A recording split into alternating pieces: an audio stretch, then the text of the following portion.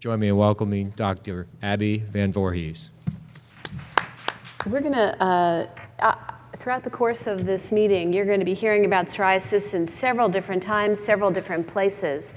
So let me kind of orient you about what my little piece of the pie is so that we can kind of set the stage. I'm going to be talking to you this afternoon about issues that are unique to women. One of the things that struck me as I've taken care of patients who have psoriasis over the years is that this is a lifelong disease, and that makes it unique than most any other. You know, eczema, for example, mostly we see it in children, and then most people outgrow it as they get older, although obviously not everyone. Skin cancers, blistering diseases, mostly we see those in people who are older, although certainly sometimes those ages are creeping downward too. But psoriasis is one of those few conditions that for many starts in childhood and remains with you lifelong. So we're going to be taking a journey, kind of looking through the lens of women and what issues might be unique to them. Let me start by just disclosing a few conflicts that I have. I have participated in clinical trials for Amgen. I do direct the Psoriasis and Phototherapy Center, and my department does get revenue as a consequence of those treatments. And my ex-spouse is involved in Merck, and that's relevant because I'm going to be talking to you a little bit about some vaccine requirements, and Merck is a company that does develop vaccines. So this is kind of the skeleton of what we're going to cover this afternoon. We're going to start out talking about issues that are unique to young women. Vaccination issues, screening evaluations. Then we're going to shift to talking a little bit about what about women who are thinking about getting pregnant, who are pregnant, who have just been pregnant and are going to be breastfeeding.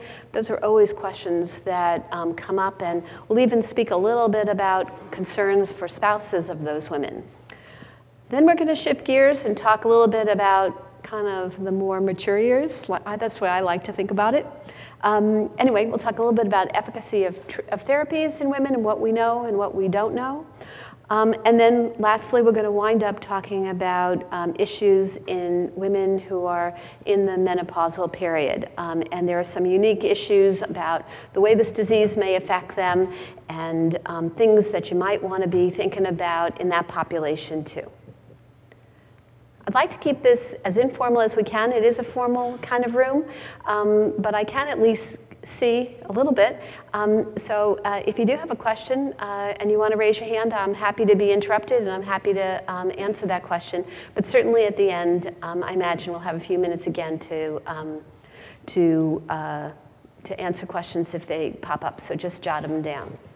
So we're going to start out talking about issues for women who are in young adulthood who have psoriasis.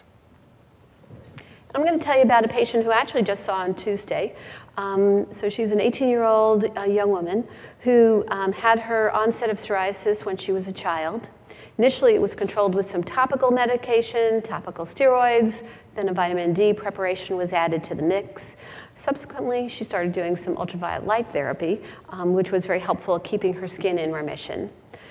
But she's leaving for college in a couple of months, and she's got a lot of worries on her mind. In particular, she's going to a school where she doesn't know that she's going to be able to plug into dermatologic care, and she wants some systemic therapy. And she doesn't know what she wants, but she just knows she wants this disease to be a non-issue. Her physical exam looked like this. She had widespread erythematous plaques that involved her face, her scalp, her back, her belly, her arms, and her legs.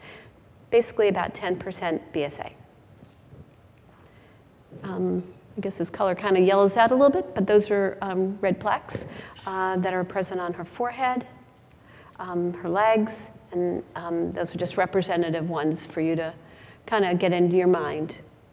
When I'm taking care of psoriasis patients, all patients actually, not just limited to young women or women at all, I'd like to think of it in the way I divide patients up. I try to think of, does a patient have more limited disease or do they have more extensive disease? There's been a lot of debate over the years about, moderate, severe, exactly what number you're going to put to that, exactly, I'm kind of more one of those people that says, I'll know it when I see it. So limited disease is somebody with a low body surface area. Usually I will tell you it's kind of like under 3%. There's somebody who either requires minimal to no therapy. Topicals might come to mind either intermittently or continuously. Localized other kinds of treatments like intralesional steroids might be considered, or sometimes we'll use the eczema laser. But we're talking about somebody who's got a very, very focused amount, very limited amount of skin disease. Somebody who's got more extensive disease, sort of the opposite. Somebody who's got a greater amount of body surface area, who's refractory to topical therapies or local therapies, where the impact on their quality of life becomes more substantial. And of course, there's the one caveat that occasionally you have somebody who has a small amount of psoriasis, and that amount of psoriasis is so burdensome that it truly winds up being a much more burdensome disease than the body surface area might belie. So an example might be somebody who has involvement on their hands and they can't shake hands with somebody, or they can't walk because it's on their feet. Or I have a couple of patients who they couldn't sit down because it was in their genital area, and forget about any kind of normal sexual relationship. You know, those patients obviously are the exceptions to the rule and need to be handled along the same lines as somebody with more of an extensive disease burden. So getting back to this patient I was seeing, she's somebody who, in my mind, I'd say she's got extensive disease. And the way I like to think about it is that really there are 10 choices, unless you combine things, and then of course there are multiples of 10. But you can use some variation of ultraviolet light. You can use conventional systemic medications or the biologic systemic medications. And the way I like to do it, and like when I'm teaching residents, what I like to do is say, let's put them all on the table. Let's consider them all and decide which ones I don't like. And then I get rid of what I don't like, and then I'm left with what I might choose. So for the ultraviolet kinds of things, I might be thinking about UVB phototherapy. In my hands, I'd be using narrowband light. I don't know, how many of you in your practice situations have ultraviolet B phototherapy? So maybe about a third of you, it looks like. Of those, how many of you would you say have narrowband light? Okay, so most everybody. Is anybody in here still using broadband ultraviolet light? No, really hardly, very few. And I think that really reflects really how the practice has migrated. So UVB phototherapy, mostly narrowband, is certainly an option. And PUVA photochemotherapy is another option, which in case you're not using that, that's the combination of Sorlin and UVA wavelength light.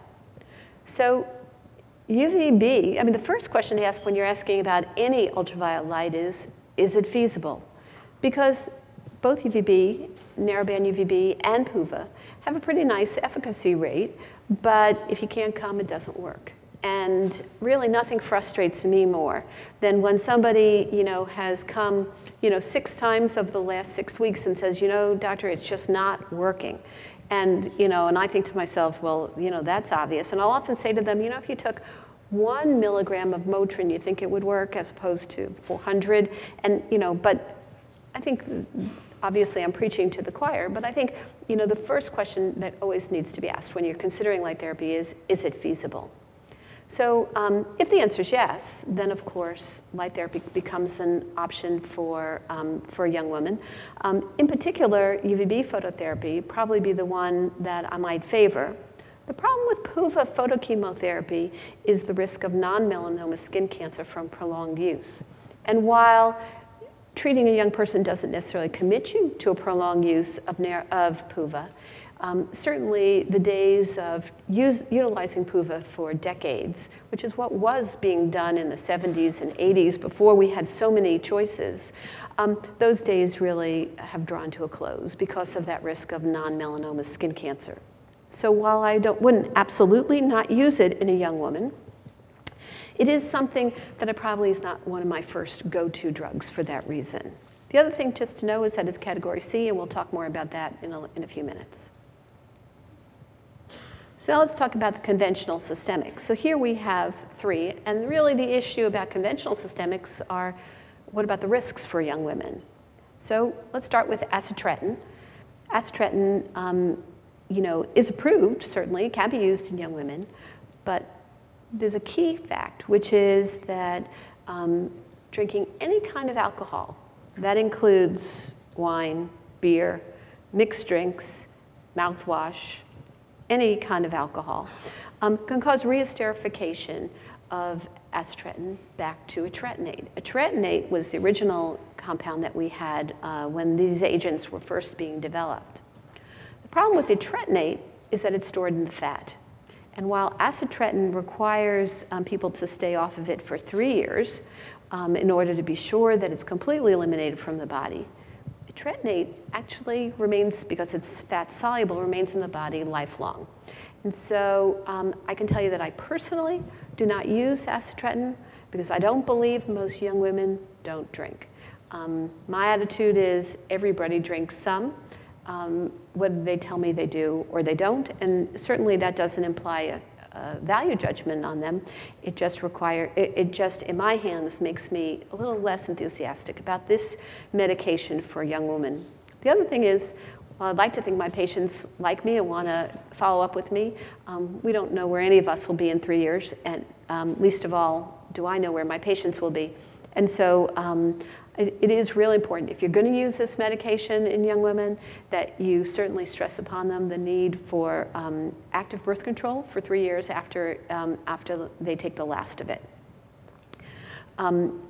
Methotrexate, that's another drug that could be considered certainly in the treatment of a psoriasis patient with severe psoriasis. Again, here we have the issue, as you all probably know, methotrexate, the main risk is that it can is the risk of increased hepatic risks. So it can be liver toxic, and it also can cause bone marrow suppression.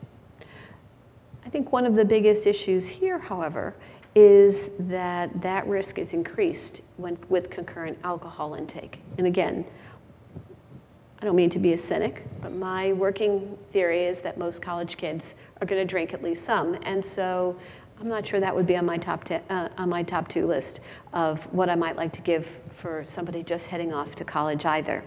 Also, it's important to be thinking, could this be somebody who might be interested in getting pregnant? And we'll talk a little bit more about that as well in a few moments. Cyclosporin sort of falls in the same category as PUVA. So cyclosporin for short term can be a fabulous medication, but long term, there's definitely an increased risk of renal impairment from prolonged use. So that this is another modality which I've kind of shifted in my utilization to using it for very short periods of time.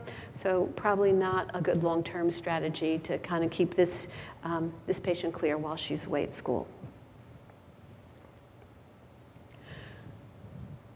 So as you can tell, I'm less than enthusiastic in this situation for those conventional systemics for the reasons that we've just been talking about. Now, what about the biologic systemic medications? Here, the issue is potential immunosuppression. We have 5 drugs that are approved for psoriasis in the United States, as listed here on the slide: adalimumab, etanercept, and infliximab are TNF inhibitors. Alefacept is a T-cell inhibitor, and ustekinumab as an IL-12/23 compound. So obviously, 3 different categories of medications, and there are some different risks amongst them. And I think that's going to be discussed a little bit more, if I understand tomorrow, sort of the merits and the pluses and minuses of each of these drugs. But suffice to say that their efficacy rates range from about 20% up to about 70%. So certainly there's difference in efficacy. But what I think about, especially in a young patient heading off to college, a young woman, some of them are a little more user-friendly or a little less user-friendly for someone who's probably going to be out of town or kind of a little bit harder to be in touch with. So adalimumab and etanercept have a little bit more mobility. So for a person who's leaving home, that's convenient. They can take medications with them. Ustekinumab has the convenience of not having to be administered that often, but they have to be willing to come in every 3 months. So that's something to be aware of. Alefacept, some people sort of like to get those treatments, kind of in the run-up to their departure. That's potentially an option to be able to treat before somebody leaves. And infliximab, again, has intermittent dosing, so that just has to be factored in in terms of where they're going to get it and what's going forward. But I think the biologic agents remain considerations for people who need that kind of, who have a severe disease burden and need that kind of ongoing care.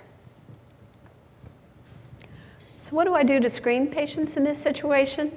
Well, here, there's only one way I differ between my male patients and my female patients. In all patients, I'll be getting a complete blood count and also screening for a comprehensive metabolic panel. When I'm dealing with the TNF inhibitors and ustekinumab, those will be every 6 months. Methotrexate, since that is somewhat immunosuppressant, I will be dealing with that every 3 months. TB screening has become an absolute essential right across the board. I practice in Philadelphia, and Philadelphia is a pretty endemic area for TB, so that's something we do on everybody, and then we repeat it annually. I think it can be done either with PPDs under the skin, where the patient usually goes to their primary and then comes back to the primary 2 days later. We can do it as well in our clinic situation. Or we have people getting quantiferon gold blood tests, and either way is adequate. In fact, quantiferon gold, it turns out is a little less expensive than the PPDs if you factor into the equation the risk of false positive tests with PPDs, the time coming back and forth for 2 visits instead of 1, et cetera. So many patients find that to be a very nice, convenient way to screen for TB.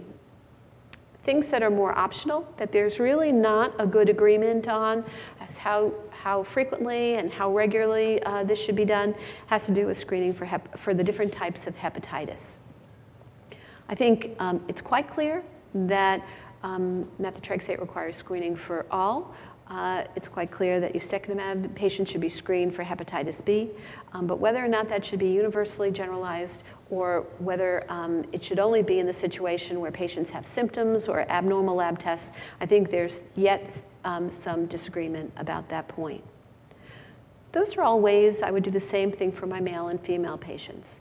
But the one way my female patients get treated a little bit different has to do with gynecologic screening, and I'll explain to you why in just a moment. Let's talk about vaccine requirements. Now, in dermatology, up until recently, we really weren't thinking about that. That was really something that, kind of fell in the purview of pediatricians, general practitioners, maybe gynecologists, although probably not even there. And many of you may have previously, as a result of your more general education, may even have greater understanding of this than we in the medical, dermatology side of things. But one of the issues that's come to light as we start working with these medicines that are immunosuppressant is the fact that we need to be sure that patients are immunized and that they're up to date in their immunizations. So at this point, I am asking patients where they are with their immunizations. And just to remind you, you want to be sure that they have had the MMR vaccine. That's a live vaccine. So you certainly want, if they haven't had it, or if they haven't had their boosters, you want to be sure that they are up to date on that. Varicella, same thing. It's a live vaccine. It's very important before you start these immunosuppressant therapies that it be clear that they've had that vaccination. Hepatitis B, I think, is a good idea. So again, that's something that's helpful if they're vaccinated. HPV, we're going to talk a little bit more about that one in just a moment. Meningococcal vaccine for young people, that's very, very important. The risk for freshmen who are living on campus is much higher than people living at home, and you need to be sure that they're up to date on that. A lot of my young patients are going traveling as a part of their college experience, so thinking about things like yellow fever, again, another live vaccine is important. And then if they're going to be on these immunosuppressive therapies, realizing that they fall in the risk group of those and therefore need influenza vaccination is really important. Then you can say, well, why is this our job? Well, the reason it's our job is because oftentimes I'm the only one they're seeing. And so it becomes our job as a result of making sure that our patients are safe. The other reason it's our job is that it's much, much harder to give these vaccines once I get these therapies going than it is to do it up front. So, for example, if a patient is currently on a medicine, say they're on etanercept, for example, and all of a sudden it comes up that they need yellow fever vaccine because they're going to take a semester in Brazil or something such as this. Then we have to stop the etanercept. We have to wait an appropriate period of time to make sure that their immunosuppression wanes and that their immune system comes back to normal. We have to immunize them, and then we have to wait again at the other side to make sure that they're over that immunization. And from drug to drug, that varies a little bit. And so you can see it's certainly much easier to do it up front. And so really, when you're seeing that patient in your office and you think to yourself, oh, I think this is a patient I'm going to put on an immunosuppressant agent, really the first thought you should say is, okay, while I'm waiting to get it approved and I'm waiting to get their labs and I'm waiting to do all the things that I otherwise have to do too, I should say to them, what's going on with you and vaccines? And if you do that, even if you just turn around and say, I need you to go to your primary and I need you to make sure you're up to date, that's perfect, because this way, hopefully, they plug in before you get the ball rolling. And that's one, I guess, advantage of the pre-authorization requirements. It kind of delays things for a few days and gives us that chance. The other reason to encourage vaccination is that immunization rates are really low. So if you look at studies of like inflammatory bowel disease patients who are on immunosuppressants, only about a quarter of them have been vaccinated. But if you offer that vaccination in your office, so a lot of GI doctors will carry that, will have these vaccines, they'll say yes. And I've certainly found that the case in my practice. In the fall, if I say to patients, did you get the flu shot? They say no. And if I say, well, would you like one? They kind of squirm for a moment and they say, yeah, I guess so. So I think, just my anecdotal experience has definitely borne out what that paper demonstrated. Certainly we have to remember that live vaccines are to be avoided, and as I said, if you need to give somebody a live vaccine, it's really critical that you tell them to let you know so that there can be a drug holiday. And that can be annoying. Sometimes patients flare during that time. Sometimes as we restart medications, it's not as effective, but it is still quite necessary.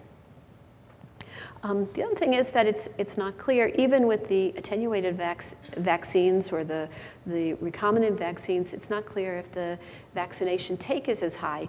So that, for example, there's interesting studies coming out of the inflammatory bowel disease populations that they've noted that the take, that if you compare patients on immunosuppressants to those off who are not on immunosuppressants, that the amount of antibody response to things like pneumococcus is lower.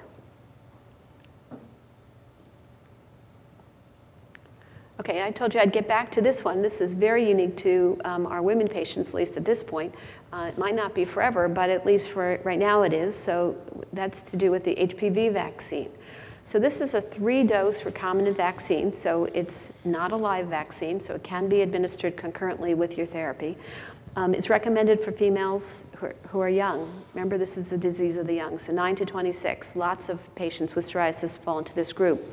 And it's best if it's administered before someone becomes sexually active, but it actually can be administered even once you are sexually active.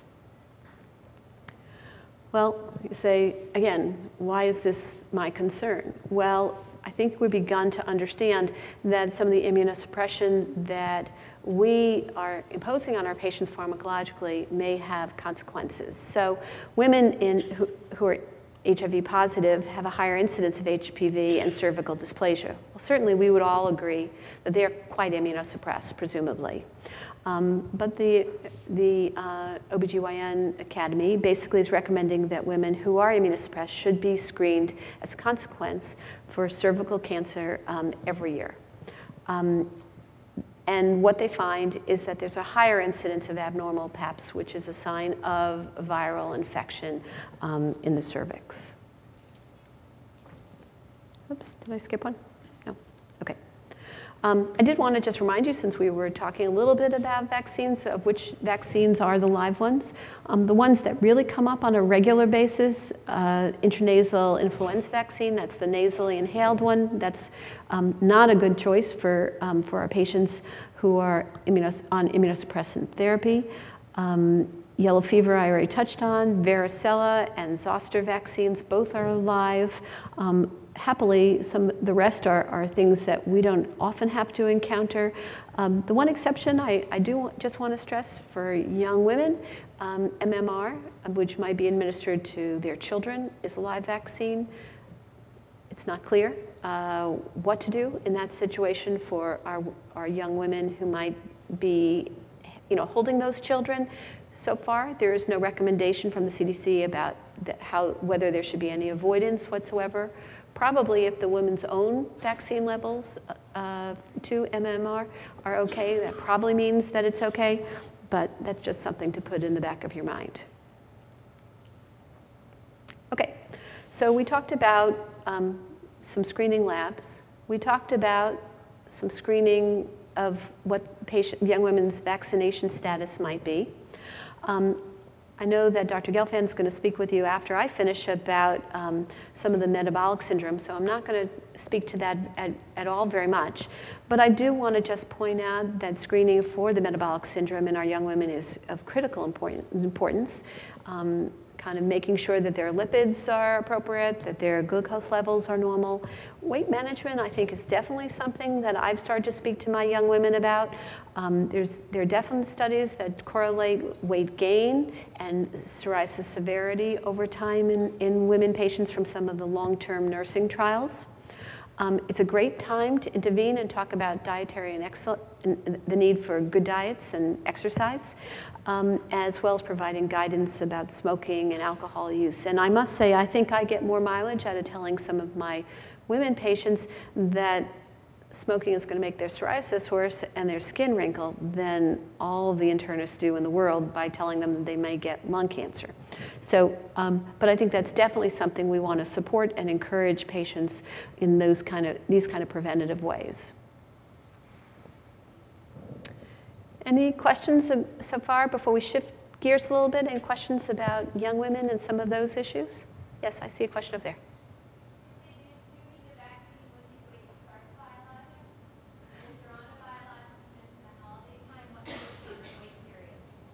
I don't know that I could hear you completely. I think you asked, maybe come to the microphone, would you mind? I'm sorry. If they need a vaccine previous to starting the biologic, what's your wait period? And you mentioned a holiday period. If they need a vaccine while they're on it, what's your standard wait period? Good question. Okay, so obviously we said if you can vaccinate patients before you start therapy, that's best. And I usually wait 2 to 4 weeks. Before if you're vaccinated today, then I'll wait. With a live vaccine, I'll wait 4 weeks, and if you're vaccinated with an attenuated vaccine or a recombinant vaccine, I'll wait 2 weeks. Okay, so and then initiate therapy. It's a little trickier to know what to do with if you're taking a drug holiday. Conventional medications that you took every day, we have a much better sense of half-lives. I think it's trickier with some of these medicines that are administered less frequently. But basically, what I try to do is have people be off therapy for a month, vaccinate, and then again, remain off exactly the same as what I just said for the first category. But it's a little tricky to know. For example, adalimumab has a longer half-life than etanercept, and it's a little trickier to know exactly what's the optimal time off. But in my practice, generally, I'll use about a month off therapy. Any other questions? No? Good. Okay, so let's talk about perinatal issues. This often comes up. But I wanted to start by telling you something that I think is pretty interesting, and I think will have some potential for our patients going forward. And I think this is great news. Until recently, I always said to patients, well, getting pregnant is one way to get rid of psoriasis, that you had about a 50% chance of your skin really improving. Now, the only trouble with that is you have to want to be pregnant, and you also have to want to have children. But short of that, for many women, it was really very helpful. And the numbers that we quoted were this. half of patients, their psoriasis spontaneously got better. A quarter of patients didn't seem to make any difference. And a quarter of patients, actually, the psoriasis got worse. But what these studies were able to show, which I think is pretty interesting, is that spontaneous improvement seems to be linked to the HLA-CW0602 allele of HLA-C. Where that's important is that, in the future, we may just be able to more routinely screen people and be able to predict for some of these young women what will happen to them during pregnancy. We always used to see that it happened again and again. So, many of our women patients would say to us, oh yeah, I cleared when I was pregnant, and it happened every single time. And this kind of goes along with what now we understand, which is that clearly there is a genetic phenotype of people who are going to do that. And it's certainly very nice to be able to reassure those women that their course during their pregnancy, when people are a little less comfortable using some of the different medications, will be a little less rocky than they might fear. Exactly how to handle people who we know, won't have that experience. Maybe that will challenge us to anticipate some of their needs a little bit better as well. But what we haven't thought about until really recently is the fact that not only does pregnancy have an effect on psoriasis, but it's a two-way street, so that there's an impact of psoriasis on becoming pregnant. So we've begun to understand that pregnant women have more complications if they have psoriasis. They have a higher frequency of abortions. They have a higher frequency of hypertension, which I think Dr. Gelfand's going to speak to you about the metabolic syndrome and that increased frequency in our psoriasis population, but nonetheless, they're often hypertensive women. And they have a higher frequency of needing C-sections. It also goes along with the fact that they're often overweight, and being overweight has an increased risk of complications in pregnancy, so we also see an increase in multiparity of these women. We see an increase in insulin resistant diabetes. We see gestational hypertension and too much fluid. So this is important that we need to be, again, talking to our patients, making sure that they know that they need to be plugging in with their obstetrician early for these obvious reasons. I think let's talk a little bit about the risks associated with medications during pregnancy, just to kind of define the issue in case you don't remember. So there are three big categories that you have to worry about for medications in a pregnant woman. One is it an abortifactant? In other words, an agent which increases the risk of abortion. The second thing is it a mutagen? Okay? Does it actually cause a mutational event? The third thing is it a teratogen? And a teratogen is an agent that can cause an increase in congenital abnormalities. So remember, a mutagen can kind of affect the ovary, can affect the eggs of a young woman. And a teratogen just affects the fetus that's developing. Okay? And the FDA grades this issue with three categories primarily. I guess there technically is an A, but no drug fits that category since no drug is ever willing to be studied in women and found to be perfectly safe with no risk. So basically, drugs are labeled with one of these three things. So they're B, if animal studies have not found a risk to the fetus, but there are no studies in women, or in humans, obviously women. C, if there's no data, no animal nor human studies. And X, if there's evidence of problems. And so in this category, the risk of the pregnancy outweighs the benefit. So if you look at the drugs we usually use in psoriasis, you can see the following. The biologic compounds, they're category B. Of the traditional systemics, acitretin and methotrexate are both category X. So what does that mean? Do we use those in pregnant women or women trying to get pregnant? Who says yes? Who says no? Right. Okay, we certainly don't do that in women who are pregnant. And cyclosporin comes out as category C. Cyclosporin is probably pretty interesting because cyclosporin, we really have very few patients in our registries who have psoriasis. Most of our patients that we are looking to for information are taking cyclosporin for transplant, after having had a transplant. And what they found for cyclosporin is that in that population, those women have low birth weight, so that their babies are small, and that carries a certain risk in terms of failure to thrive, et cetera. But what's interesting to know, of the very few number of patients who have psoriasis who are in those registries, and the numbers are very, very small, actually it doesn't seem like there's a low birth weight issue. And so it's very possible that we're assuming that cyclosporin causes a low birth weight, when in fact really what we're seeing is really that women who've had transplants really are somehow an impaired host, and therefore their babies have a low birth weight. So cyclosporin is labeled as category C, but there's really a dearth of information in the psoriasis population. PUVA as well, because of the way the sorlin is intercalated in the DNA, is category C. So, so that also falls into category C. Whoops. So how do we digest this? Well, obviously, we talked about when somebody has limited disease, that topical medications are preferred. And even sometimes in some of our patients with more extensive disease, oftentimes this is a situation where women really want to be absolutely sure that there's no risk, and topical therapy is preferred when it's feasible. Moisturizers certainly have no risk. Topical steroids, if you're going to use them, they should be limited in quantity so that there's not systemic absorption. Systemic steroids, category, anybody want to say category B? Who here thinks systemic steroids are category B? How about category C? And how about X? Actually, systemic steroids are category C. So, so certainly, while we certainly all do use topical steroids, probably limiting their quantity and probably discouraging occlusion to minimize the risk of systemic absorption is probably best. UVB phototherapy, while not explicitly tested in the setting of pregnancy, is thought to be safe. There's not thought to be any risk to the developing fetus.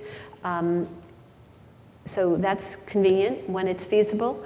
TNF inhibitors, we talked about they being category B, but I will tell you that they're category B based on very limited information.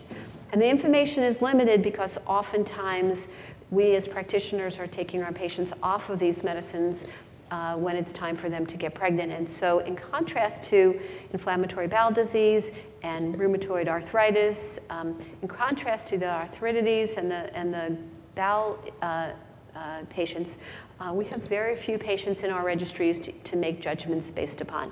But at least based on the limited data we have, they're category B. Alefacept, again, category B. If the TNF inhibitors have very limited information, Alefacept has even less information. So certainly, this might be an agent you consider pre-pregnancy, kind of in the lead up to getting pregnant, especially, in somebody where they're really they know they're gonna start trying in the future. Ustekinumab, category B, but again, very limited data. It's really based on animal models, monkey data. Of course, the presumption is that that's helpful, but not really as useful as human data would be. Cyclosporin and systemic steroids we've already touched on. PUVA, again, we've already touched on as well. Medications to avoid, however, are really methotrexate and the systemic retinoids, because those are both category X. Methotrexate covers all the categories. It's a teratogen, it's a mutagen, and it's an abortifactin. Now, I will tell you that I do make sure I tell all my young women that it's certainly not adequate birth control. So, the fact that, chances are you're gonna, that gynecologists use it as an abortifactin is not good enough if you're gonna be on methotrexate. Systemic retinoids are a teratogen, as we've already mentioned, and so again, this is not something you want to be using in women who are pregnant. Topical therapies are murkier. The topical retinoids are considered teratogens. the amount of systemic absorption is really very, very low. We don't really have data based on psoriasis patients. We have more information based on acne patients, and certainly many of them have been treated with tretinoin and those kind of acne products over the decades without developing evidence for fetal abnormalities. But I don't think anyone can be certain that there isn't systemic absorption, and so therefore it's best avoided. Topical vitamin D agents, anthralin, topical tacrolimus, we really suffer from a lack of information. For the conventional systemic agents, the time off therapy before contemplating pregnancy, so for methotrexate, it's 3 months. And it's 3 months both for your young women patients, but then often the question comes up is, what about males who are trying to impregnate their partners? And there we're looking for 3 months as well. So in both cases, we're looking for 3 months off therapy before you start trying to conceive. Acitretin, for females, it's 3 years. As I mentioned earlier, I don't use it in my young women, but 3 years is the minimum. And males, it's not necessary. Now, what about women after now they're through their pregnancy, now they're nursing, what to do then? What we know is that the 3 conventional systemics and etanercept are all present in breast milk. Of the 3 conventional medications, acitretin, cyclosporin, and methotrexate, the levels are really very low. But they're the reports looking at these are very, very small, and therefore it's very hard to conclude really what bearing these medications might have in the gut of a newborn baby. So best avoided, I would say. Etanercept is sort of interesting because even though it is in breast milk and it does therefore cross into the infant, the newborn baby, it does not pass through the intestinal lining, so it sits in the gut. So what implications that has or doesn't have, I don't know. But I certainly do try to not have it be utilized in my young nursing moms. We don't have information about adalimumab, alefacept, PUVA. We actually don't have information about UVB phototherapy, although it's not presumed to have any adverse effect on women if they're nursing. The only medication that actually is not present in breast milk, as far as these very small, limited reviews look at, is infliximab. And so I suppose that might be a consideration in decisions for nursing women. But in general, most women, I find, in my practice, prefer to remain off of systemic therapy if they're going to be nursing. Any questions on the issue about what to do around the time of pregnancy and when you're nursing? No? Okay, good. Then we're going to talk a little bit about, the adult woman. I think if you look at all of these newer biologic agents, really we've come to understand that psoriasis not only is a skin disease, it has really full body effects. So it affects people in terms of their other medical concerns, and it also affects them in terms of their psychological concerns. And what has become very clear from all of these biologic medications as they've been studied, that as we clear people's psoriasis, we improve their quality of life. And that's true for each and every one of the biologic medications. And in fact, the strongest one probably is the study most recently done by Alan Mentor on adalimumab, where it's really actually been shown to reduce depression per se. So I think we see this again and again with these different medications. We really suffer from a lack of information about the more conventional medications, methotrexate, acitretin, and cyclosporin, really because those kinds of studies were not done at the time of those medications' development. The next point I want to stress is that do these medications work equally well, in men and women? And I think this is something that we're just starting to get our arms around, and we need much more information. But what we've been able to see is that with the 3-TNF inhibitors, there seems to be equal efficacy in our male and women patients. With Alefacept and ustekinumab, again, seems to be equally effective. But methotrexate has a little bit of a signal suggesting that it's less effective in females than in males. Well, is that really your clinical experience? I think where we get this information from, there are really very few good studies about methotrexate. It's really problematic that this medicine that was the gold standard for so many decades really is so poorly been studied. But there was a study where one of the pharmaceutical companies compared their agent, in this case it was adalimumab, to methotrexate. And one of the things, if you really kind of crunch down in their studies, in their data, one of the things you can see is that methotrexate in the male patients, the efficacy, the the PASI 75 rate was about 50%, and in female patients was closer to 30%. So it's about a 20-point difference between effectiveness in males versus females. Now, there were many problems with that trial. I'm not going to sit there and defend it and tell you that it's absolutely accurate, but it's just to me that we need to know a lot more, because obviously we've just been seeing that if we can get people's skin to clear, it really improves their outlook and their perspective. And if there are differences between men and women, it certainly is something we would want to factor into our equation so that we allow patients to clear and hopefully allow them to achieve that better mental perspective as well as feeling better about their skin. We have no information whatsoever on acitretin, cyclosporin, PUVA, UVB phototherapy. So clearly we need to do a lot more investigation in this area.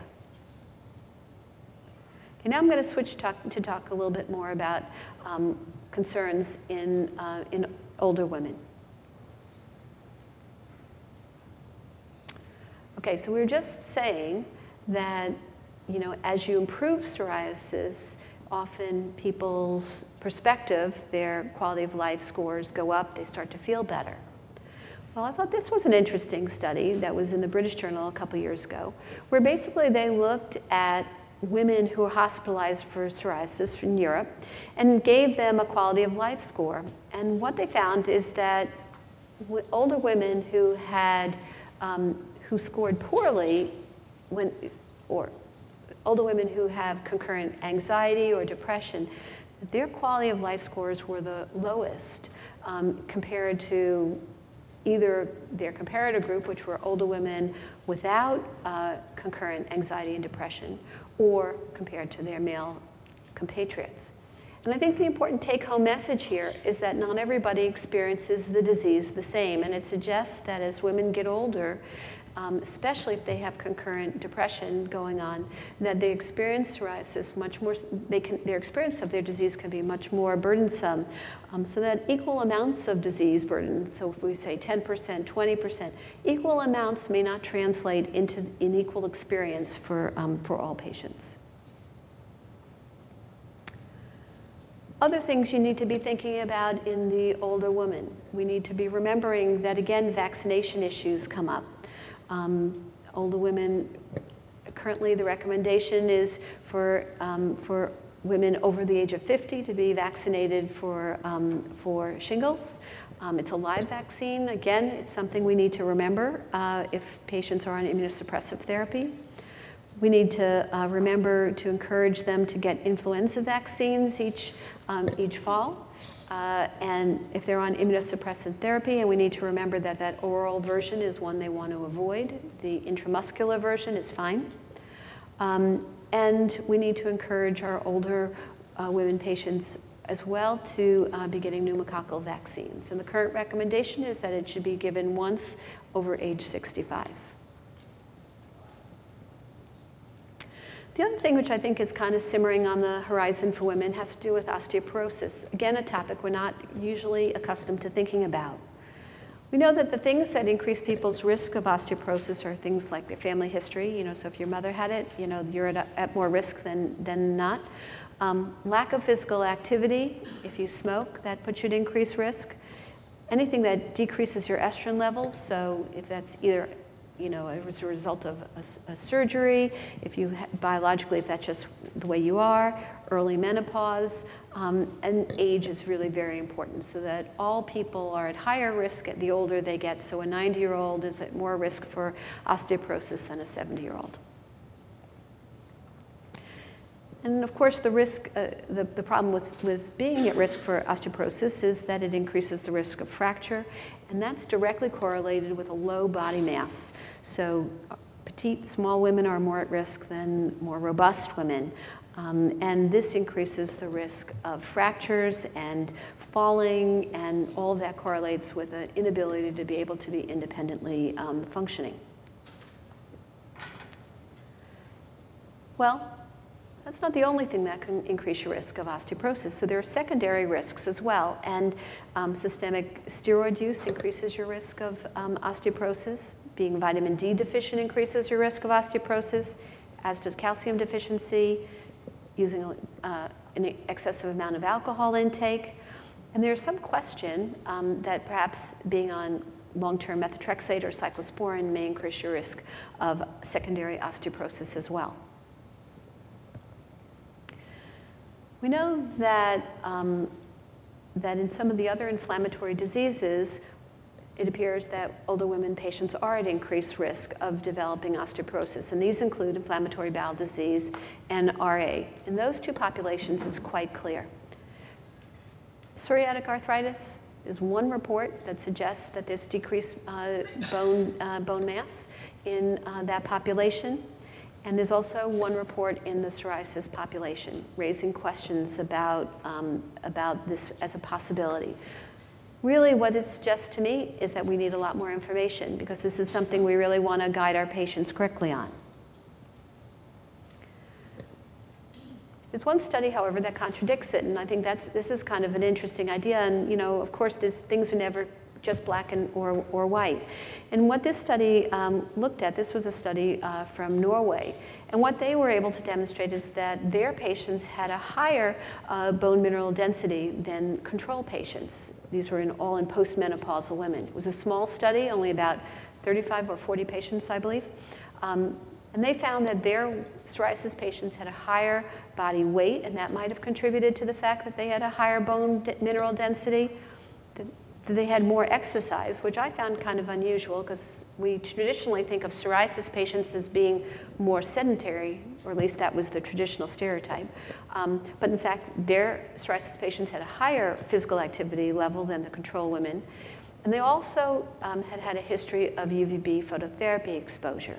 So whether or not any of those three components kind of affected these results, of course, is not known.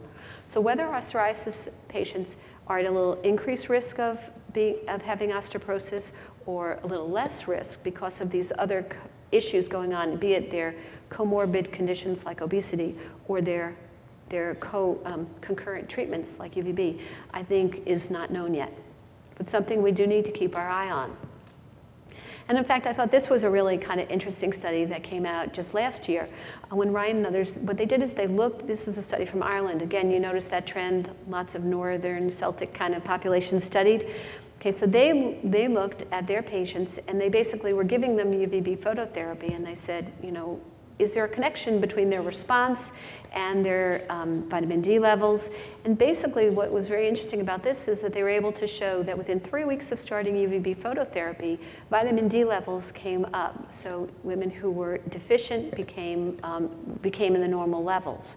But that there was no correlation between that and whether those women responded in their psoriasis, making us think that maybe they're not linked, that maybe this vitamin D may not be directly participating in people's disease activity.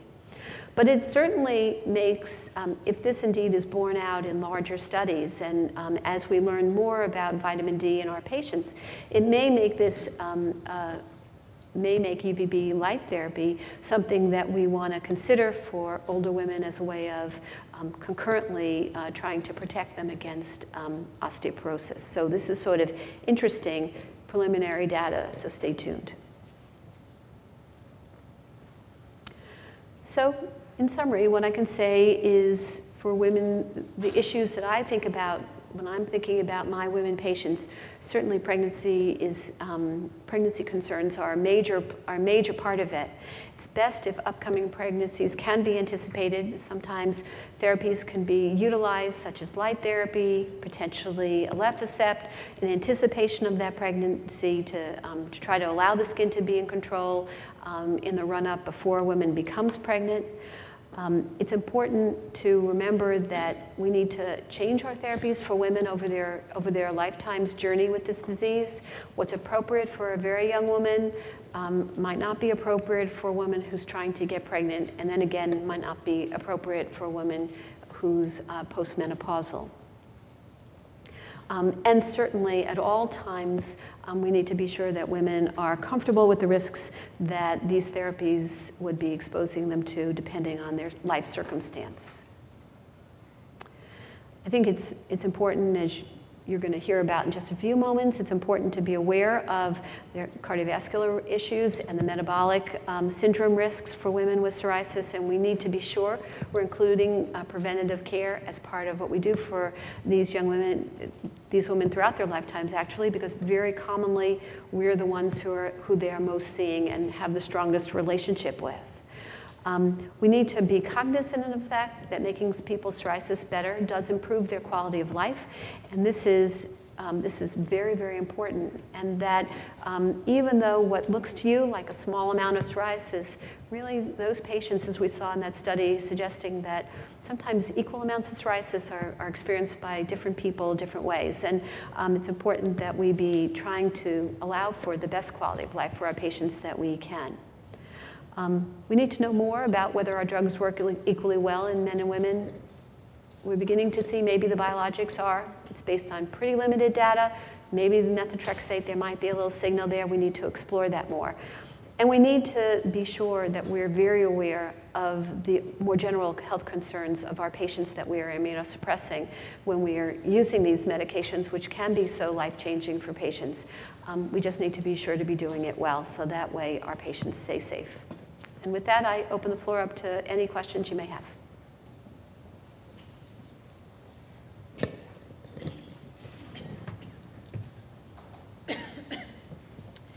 Thank you for your talk. I was wondering if you could make a quick plug for NPF's PA Summit this fall.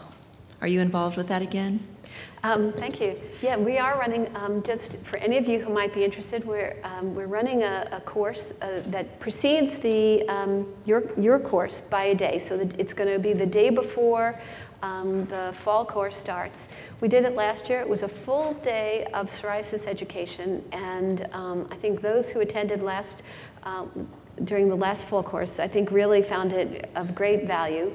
The first half of the day is spent kind of in more didactic classes, lectures talking about all of the different drugs, breaking them down one by one and going through the pluses and minuses, the risks, the benefits, how to administer them, really hands-on, practical kind of things. And the afternoon, for the most part, is spent discussing tricky situations, cases that are challenging, kind of figuring out how you circumvent the landmines in the care of psoriasis patients. So I hope you'll all be getting some kind of email blast about it, and certainly you can visit the NPF if you'd like to learn more about it and register. And we welcome all of you. I really hope I really encourage you to come. Yeah? Would you comment on your opinion about herpes zoster and pneumococcal vaccines in patients younger than the traditional recommendation as far as age, but in anticipation of starting a biologic? So the question is about the HPV vaccine or zoster? No, the herpes zoster and pneumococcal vaccines in a younger patient who you anticipate to start biologic. So they're younger than 50 for the herpes zoster and younger than 65 for the pneumococcal. What's your opinion on that? Yeah, no one knows the answer to your question. So of course, the Originally, it was age 60 or age 65, and then it was pushed back to 60, and now it's at age 50 for the shingles vaccine. And really, it's based on the presumption that at some point our immunity that's left over from when we were exposed to varicella, either by true infection or by vaccination, when that immunity wanes. There are many factors that contribute to that. I mean, part of it has to do with how severe your reaction was or how strong your reaction was in childhood when you were exposed. And so how quickly that waning occurs, I mean, this is just the best guess and an average. And I'm not a vaccine expert, so I can't tell you all of what has gone into the CDC deciding to lower that age, except that I presume that they've found that that captures more people in terms of that waning experience. I think the biggest problem with the shingles vaccine is that it's expensive. It costs about $250. And if you're using it, I don't think there's a risk to using it at a lower age. It's just that it's not covered by insurance, and then it becomes an expense to the patient. So I think in that situation, that's something you'd probably just want to talk with a patient about. But certainly being sure that they truly were exposed to varicella, that they, and if not, checking varicella titers to be sure that they truly have titers is reasonable, and that would be something covered. Did I answer that question? Yeah. I just want to clarify. So if you had, say, a woman that's 37 and you're going to start a biologic, and they said they had chickenpox when they were younger, would you you would go ahead and just wait on a herpes zoster vaccine and do a drug holiday down the road? Same thing with the pneumococcal? Yeah. So if I had a patient who was 35 or 40 who had chickenpox in childhood and I was going to start a biologic, I would not administer the zoster vaccine. That I would hold off until the person was older. Any other questions? Good. Well, I appreciate your attention. Thank you.